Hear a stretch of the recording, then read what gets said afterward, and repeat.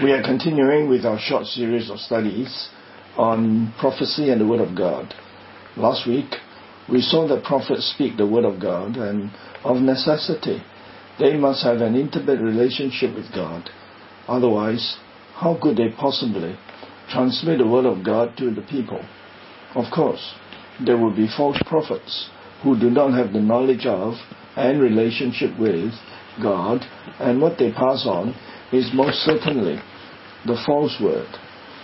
You remember a month ago was speaking of Christ as the prophet. We noted that God promised to raise up a prophet like Moses. In Deuteronomy 18:15, it says, "The Lord your God will raise up for you a prophet like me from among you, from your brothers. It is to him you shall listen."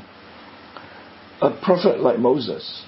There have been speculations as to who that prophet may be. However, we take that reference to be Jesus. Jesus came as the Word of God, speaking God's word to a fallen people. As God and as one speaking the words of God, he is the prophet par excellence, a prophet that God raised up for the redemption of his people, and that's why we need to listen to him. However, in what sense was Moses a prophet? The answer is simple. Moses was chosen by God and had an intimate relationship with God. He spoke the words of God to Israel. Moses was also instrumental in the giving of the 10 Commandments of God, the commandments being an image of the nature of God. This closeness with God is without comparison in Israel, as Deuteronomy record for us. In Deuteronomy 34:10, there has not risen a prophet since in Israel like Moses, whom the Lord knew face to face. With this preamble, we come to see the calling of the 3 prophets of the Old Testament, namely Jeremiah, Ezekiel, and Isaiah. Through them, we see 3 aspects of God's call. Jeremiah, God's chosen and God's word implanted. Ezekiel, God's word to a rebellious house. Isaiah, the realization of sin and atonement. The prophet Jeremiah was chosen by God, and he speaks the word of God to the nations. The purpose was simply to call them to return to their Creator. One does not choose to be a prophet. Let's make that clear. It is an assignment given by God.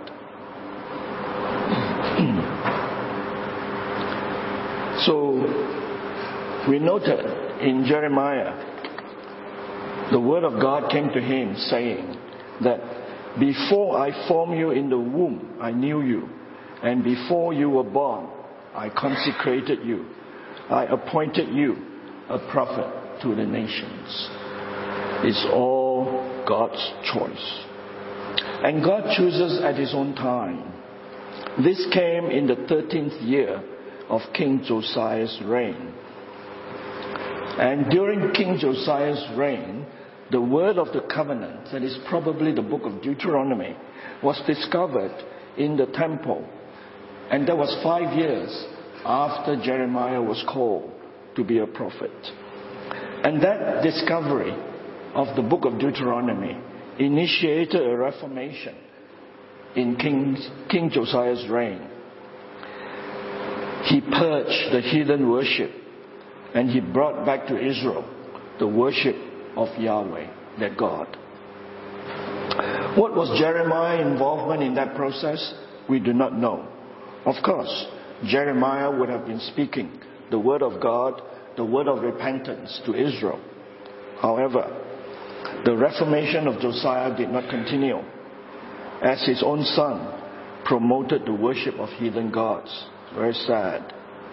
Anyway, Jeremiah continued his prophetic activity, his prophetic message, until Israel was taken into captivity. Secondly, the choice of a prophet does not depend on his or her ability to capture an audience, which is the way we think today. Knowing how to speak well in public is not a prerequisite. Just because one is young, it does not preclude one from speaking the words of God. That is, to be a prophet. Remember Moses' objection to his calling?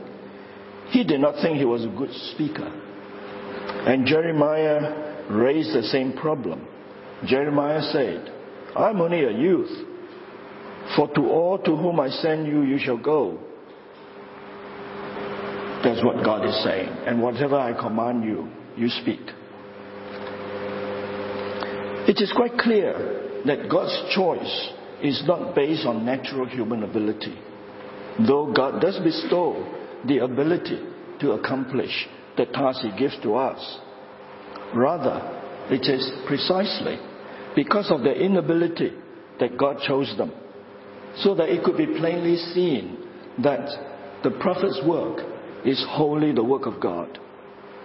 As a result of the intimate relationship with God, the prophet will go where God commands him and speak the words that God puts in his mouth.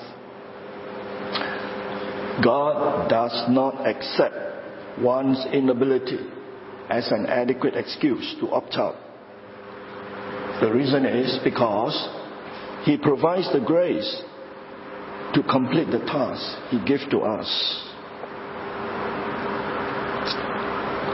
And thirdly, when God commissions a person, God provides all that is necessary for those duties to be carried out. That is, if we are carrying out the work of God. And this is what God did to Jeremiah. God said, I will put my words in your mouth. I will overthrow, I will destroy, I will build, and I will plant. We are instruments in that process. We are not the accomplisher of all that. Next, we want to look at the call of Ezekiel. He was asked to speak the words of God to a rebellious house, to a people that would not listen. Why on earth does God want us to do that? It's hard to understand. I will read that passage. Because of communication problem, we don't have it on the screen. So, if you have your Bibles, you can turn to Ezekiel chapter 2, verses 1 to 7. And he said to me, Son of man, that is to Ezekiel, stand on your feet, and I'll speak with you. And as he spoke to me, the Spirit carried me. The Spirit entered into me and set my feet. And I heard him speaking to me. And he said to me, Son of man, I send you to the people of Israel, to a nation of rebels who have rebelled against me. They and their fathers have transgressed against me to this very day. The descendants are also imprudent and stubborn. I send you to them, and you shall say to them, Thus says the Lord. And whether they hear or refuse to hear, for they are a rebellious house, they will know that a prophet had been amongst them. And you, son of man, be not afraid of them, nor be afraid of their words, though briars and thorns are with you, and you sit on scorpions. Be not afraid of their words, nor be dismayed at their looks, for they are a rebellious house. And you shall speak my words to them, whether they hear or refuse to hear. That's not the issue, for they are a rebellious house. Again, we note that the prophet Ezekiel was to speak the words of God. It was a very difficult assignment, as he had to respond to a call, which was to speak the words of God to a rebellious people who stubbornly refused to hear. What a waste of time, one might say. One of the teachings of church growth is to move on from unprofitable ministry where there is little or no response. I grew up in a church in Singapore where there were 2 missionaries from New Zealand. They were there to reach out to the Muslim.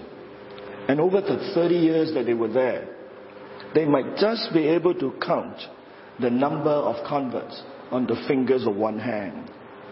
They persevered because they were called to such a ministry. And about 20 years ago, we went to minister to the Chinese workers in Murray Bridge.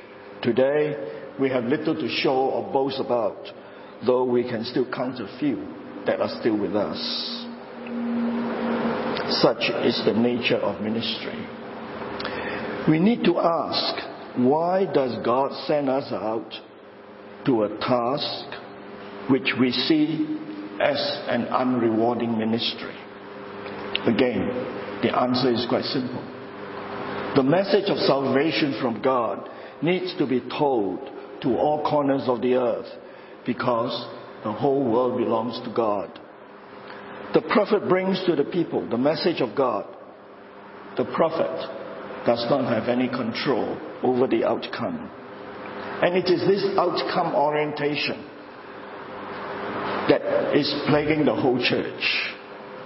The prophet is simply the servant of God and does what the master decides.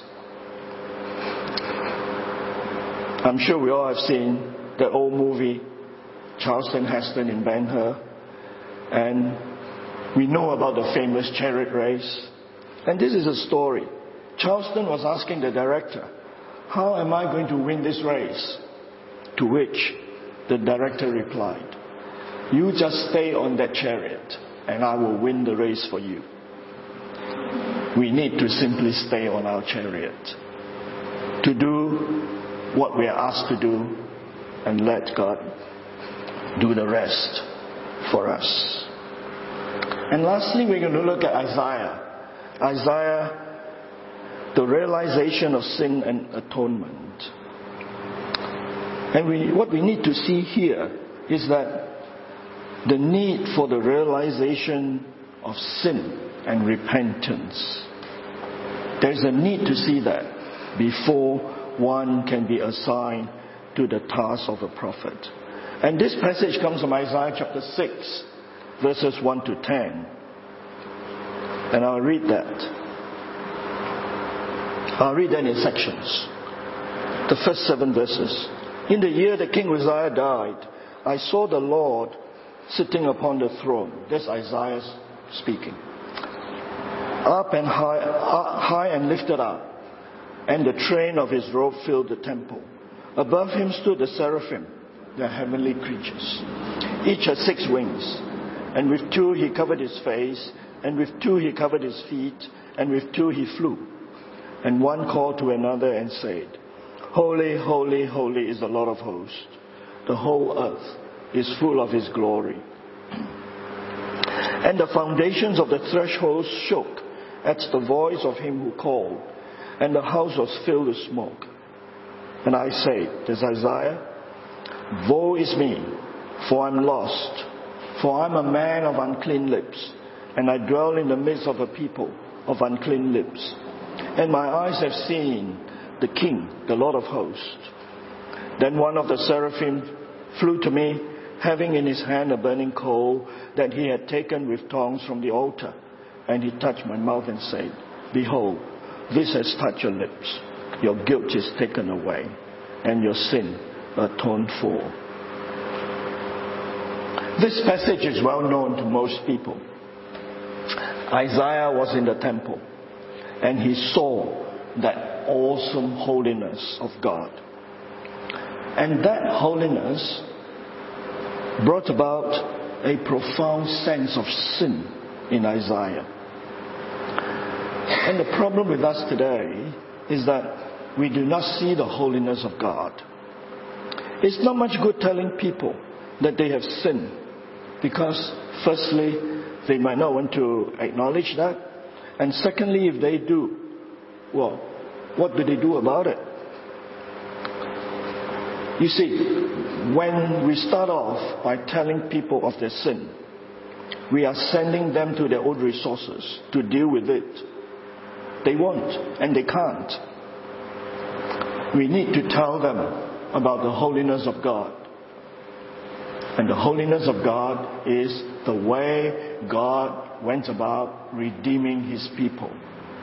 His holiness includes His grace and His love. And when Isaiah saw the holiness of God, it did not take much from him to realize his decadent state. His acknowledgement was just about spontaneous. That being so, the atonement was done by God. That's where we read. One of the seraphim flew to me, having in his hand a burning coal, and he touched his mouth. We do not atone for our sins. God had already done it. The atonement for our sins was done by God. We said earlier that speaking inability is not an excuse. Our speaking ability is not a prerequisite, but holiness is. The reason is that we need to have the contents to speak on. You see, one may have teaching skills, but what is the substance of the teaching? One may have speaking skills, but what is the content of what we speak of? One cannot speak the words of God without being with Him and knowing Him. A prophet needs to be restored from sin to a holy relationship with God. And it's only after this purification from sin that the call and response can take place. We do not respond on our own initiative. And so this is Isaiah's response. And having had the coal touch his lips and purified from sin, he said, I heard the voice of the Lord saying, whom shall I send, and who will go for us? And then Isaiah said, here I am, send me. The commission of Isaiah is again similar to the one of Ezekiel. Isaiah was to go to a people who would not hear. The prophet's task is not an easy one. Going to a people in the natural state of sin and restoring the need of restoration in their framework. That is, when you tell them about sin, they need to change. They need to change themselves. That's their natural framework. That will not work. Natural understanding cannot lead to a restoration in God's framework. It needs intervention from outside the person in order for them to see their need.